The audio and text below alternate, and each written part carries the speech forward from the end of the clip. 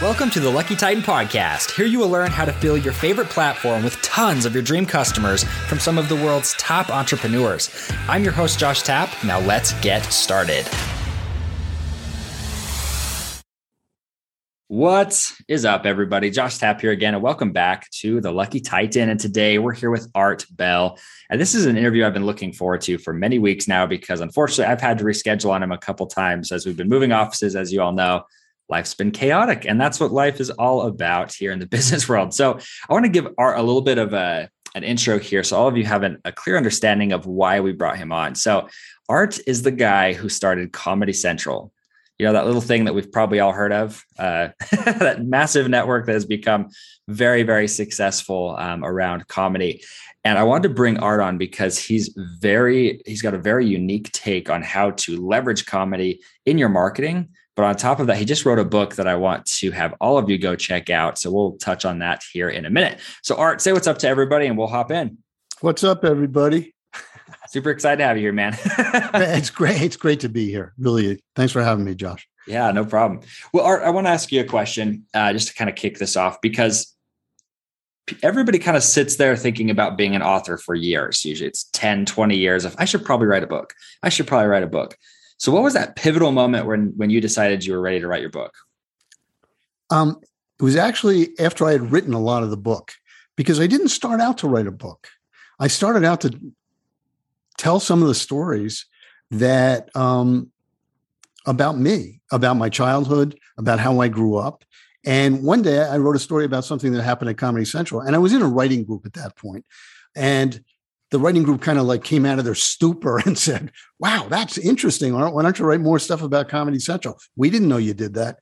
So I said, okay. So I started writing more stories about that. And suddenly I realized I had a book, in this, because it was really one of my great adventures in business. And so I continued writing. I realized that there was a beginning, middle, and end, and I had to think about, the flow of the story and the characters in the story and who was in and who was out. It was really quite challenging, but I enjoyed the entire process. And when I say that, I really mean it. I would read something I read the night before and say, oh, wow, that's good. And I'm not that big of a fan of myself usually, but I just enjoyed my own writing, and that helped. It's always a good feeling when you can read back over something or look at something you've created and you're like, wow, that's pro. I did a really good job. Well, what I love about your story, Art, we were talking about this in the pre-interview, I really love how you've kind of shifted your career from the growth to contribution stage, right? You're shifting to more of the legacy, trying to give back and help the next generation. And that was really indicative of a lot of the people who read your book, right? You're saying a lot of students will actually be reading your book, which is so impactful in my opinion, because getting a college kid to open a book is always very difficult. But I was thinking about your book, and I want to let everybody know the title because it will make this next question make a lot more sense. So the title of the book is Constant Comedy: How I Started Comedy Central and Lost My Sense of Humor. So this is such a cool title. First off, I love that, Art. But how have you been using comedy in your marketing for the book in particular? Well, that's interesting. Marketing the book, I have not honestly used a lot of comedy in it. I did a video, which I thought was very funny. And this is my first note to people who want to use comedy in any kind of marketing. You got to be careful, because if it falls flat, then you're really sunk. And comedy is hard, as everybody knows. So I did a video, which was kind of like the origin of comedy from the cavemen on. And it was really my daughter asking me, hey, Dad, where did comedy come from? And I'd say, well, the cavemen, they were out on the hunt, and somebody would, try and get the mammoth, and the mammoth would get somebody, and they'd go back and they'd tell the story. And in order to make people feel better about it, losing one of the members, they kind of throw some comedy, funny stuff into the story. So, And then my daughter would say, "Oh, that's interesting." And then she'd say, "Hey, Dad, where'd Comedy Central come from?" And then I'd say, "It's funny because I just wrote a book about that." And then I, go into that whole thing. But I guess it wasn't really that funny. But a lot of people thought it was funny, but it didn't really help sell the book. So the other stuff I did, and so much of marketing is digital marketing these days, was and it's really just comes down to awareness marketing. Was just getting the cover of the book with me. I had a picture of me wide-eyed reading the book, which people found funny. But I didn't make, a commercial or any kind of really funny ad that I could think of other than that video to market the book. Most of my marketing was either awareness marketing in social media or press. And let me tell you something about press. Press is the greatest thing in the world because PR is free marketing. And whenever I had a job at any of the companies I worked with and I was in charge of marketing, I always made sure I was in charge of PR as well, because making sure that those messages corresponded. You can't have one message going out in PR and another message going out in marketing. You really wanted to coordinate those messages. And I found it very important. And I ended up loving PR. I didn't know anything about it when I first was in charge of it, but I found out that that's a brilliant way to get your message out. And of course, when you're doing an interview, you can be funny. So that's a place that I put some comedy. Well, and I love that. I love to see that because I was talking to a guy and his name's evading me. It was Tom Antion, right? He's very into using comedy in his marketing, but he also said the same thing. He's like, comedy is kind of a two-edged sword, right? It can be very, very beneficial to you if it lands, but if it doesn't land, it's going to ruin the piece of content. I thought that was so interesting because he's like, you have to test your comedy before you put it into your marketing. And you were telling me about a story, Art, that you said you had somebody, I can't remember his name off the top of my head again, but you said you got chewed out for running a marketing campaign for him. Oh yeah. That's in my book. It's a great story. It was the first marketing campaign I did as the head of marketing for Comedy Central. I had previously been head of programming, but my boss, again, for a lot of reasons that are explained, he said, look, we need marketing. You got to take over marketing. So I had to learn marketing. My first campaign was for Bill Maher's show. Bill Maher had a show on Comedy Central called Politically Incorrect. And I knew Bill because he pitched me the show personally. And I thought, okay, he's a tough guy, but I did know him a little bit. When I put the campaign together, and it was funny. It was a funny campaign. It was an outdoor campaign. And it was about politically incorrect stuff. And for example, we had a bus side that said, it pointed to one of the windows and said, does this guy's head look pointy to you? And, just other stuff like that. And so we put the campaign together. We thought it was very funny. There's a lot of different stuff. I showed it to the producers. I showed it to programmers. I showed it to everybody in the company with the exception of Bill Maher. Now, why didn't I show it to Bill Maher? Because I knew if I showed it to Bill Maher would say, you can't run this. This is terrible. Because that's how Bill Maher was. And I thought, okay, I can either make Bill Maher head of advertising and marketing and, do this 50 times for him and have it never work, or I can just run the campaign and get things out there. Marketing is like anything else. You got to get it out the door or else it's sitting on your desk. So I ran the campaign. Next day, I get a call from Bill Maher. He says, Art, I saw that campaign. He said, that is the worst marketing campaign I've ever seen for anything. It has nothing to do with my show or what I'm trying to do. And you know what? If I did a bad job, Art, you would have me fired, right? You'd cancel my show. And he said, and so since you did a bad job, I am going to have you fired. And I've already made some calls. And that was the start of a remarkable adventure with Bill Maher. And let me just say, without telling the entire story, the campaign was nominated for award for Best Outdoor Campaign that year. And we went to the award show. And guess who was the host of the award show? Bill Maher. Bill Maher. And you just look up and you say, thank you. Just. And I figured, if this hadn't actually happened in real life and I wrote it into a story or a movie, people would say, what are the chances? But that's what happened. And the rest of the evening was hysterical. So anyway, it's all in the book. Yeah, that's one of those great stories, what you call the redemption stories, right? I mean, it reminds me of Iron Man, right? If you've seen Iron Man 2. I have seen it. It's where the politician ends up, the one who hated him ends up having to like pin a Medal of Honor on him. Hilarious. Big fan of Marvel, obviously. So I want to ask you this, Art, because you kind of hinted at this a few times throughout as well. Building multiple different marketing campaigns, and as far as your PR exposure and everything, a lot of that came down to finding what you call allies and advocates. So could you kind of walk me through what you mean by that, and then how you're doing that? Well, when I was first pitching the channel and first trying to get HBO to understand that I thought this was a great idea and that they should do it, and here's why, I was doing it mostly by myself.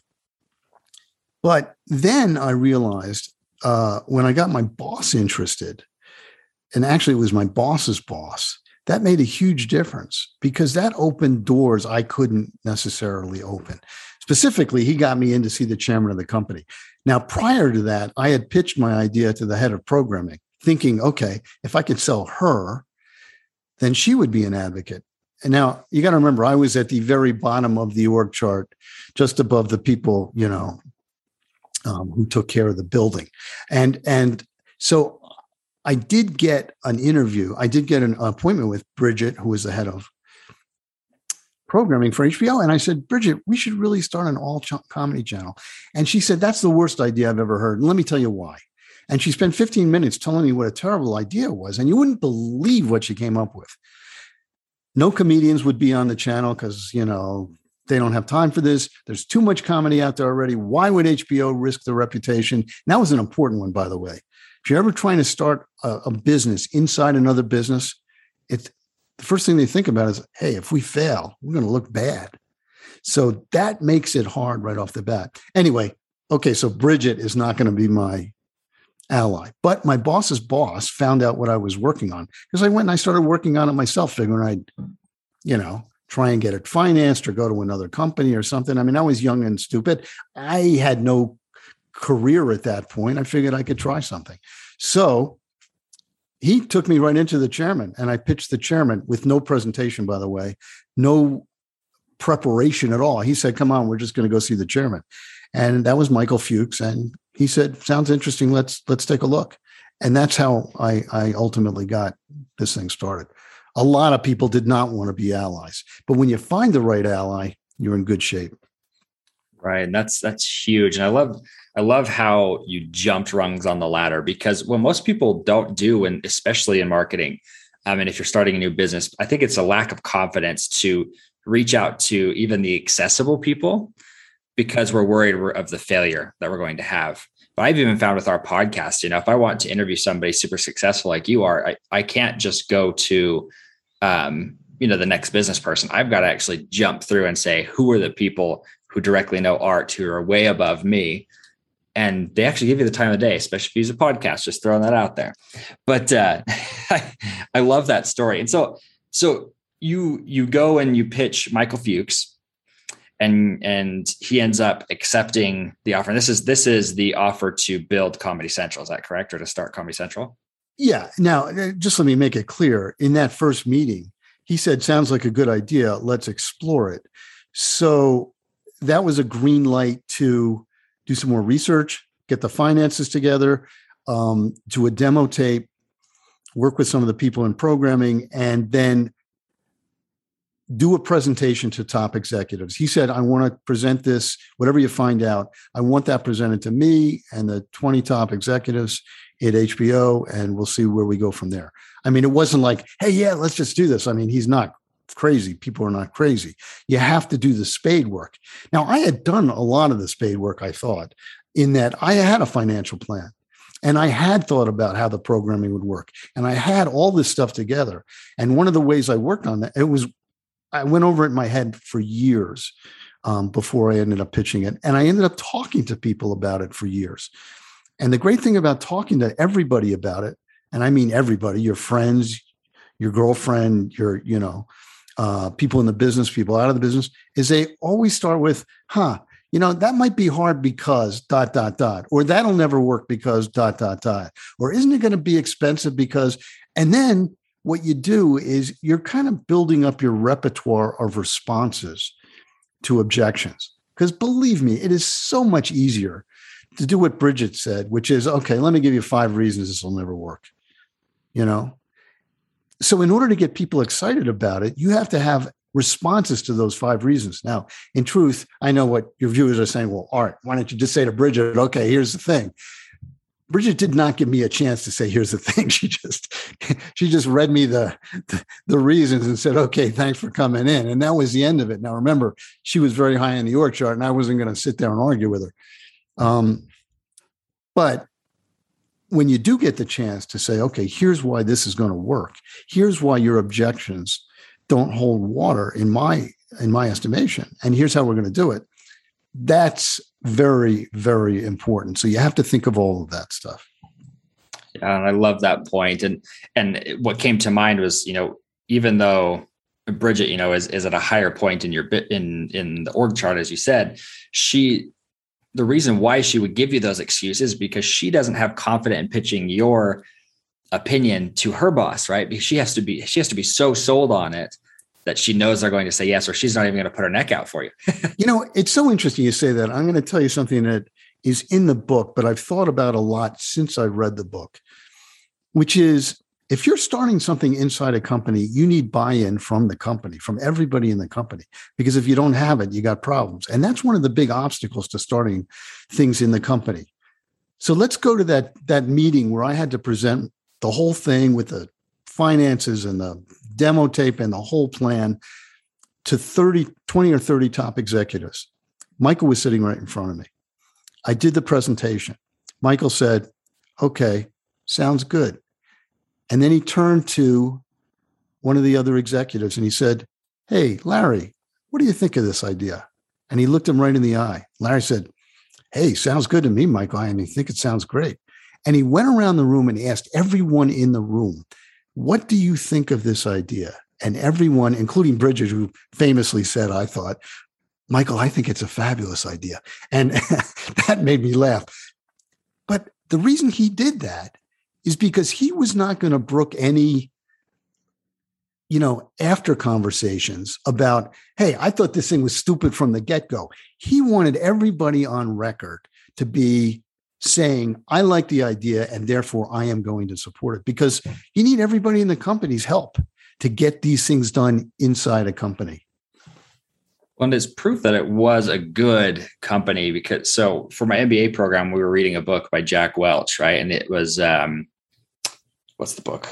Winning. His book, Winning. He talks about that, right? Getting all the brains in the game and leveraging everybody's brain. But what was interesting is he's talking about it as a mid-level manager, not as the CEO of the company. And that's, you're just explaining exactly what he did, right? It's not just getting the people above you, it's getting the people below you and beside you and everything. And you know what's interesting? Michael was a very powerful man. As a matter of fact, 2 weeks before I went in to see him, he had been called the most powerful man in Hollywood by the New York Times Magazine. Wow. That's pretty big. So he didn't need to do what he did. And I was kind of puzzled, but because he could have just said, hey, look, you're going to do it and you're going to like it. But he realized even at the top of the company, he had to make sure that he had that company behind him. Yeah. It's a really cool management strategy.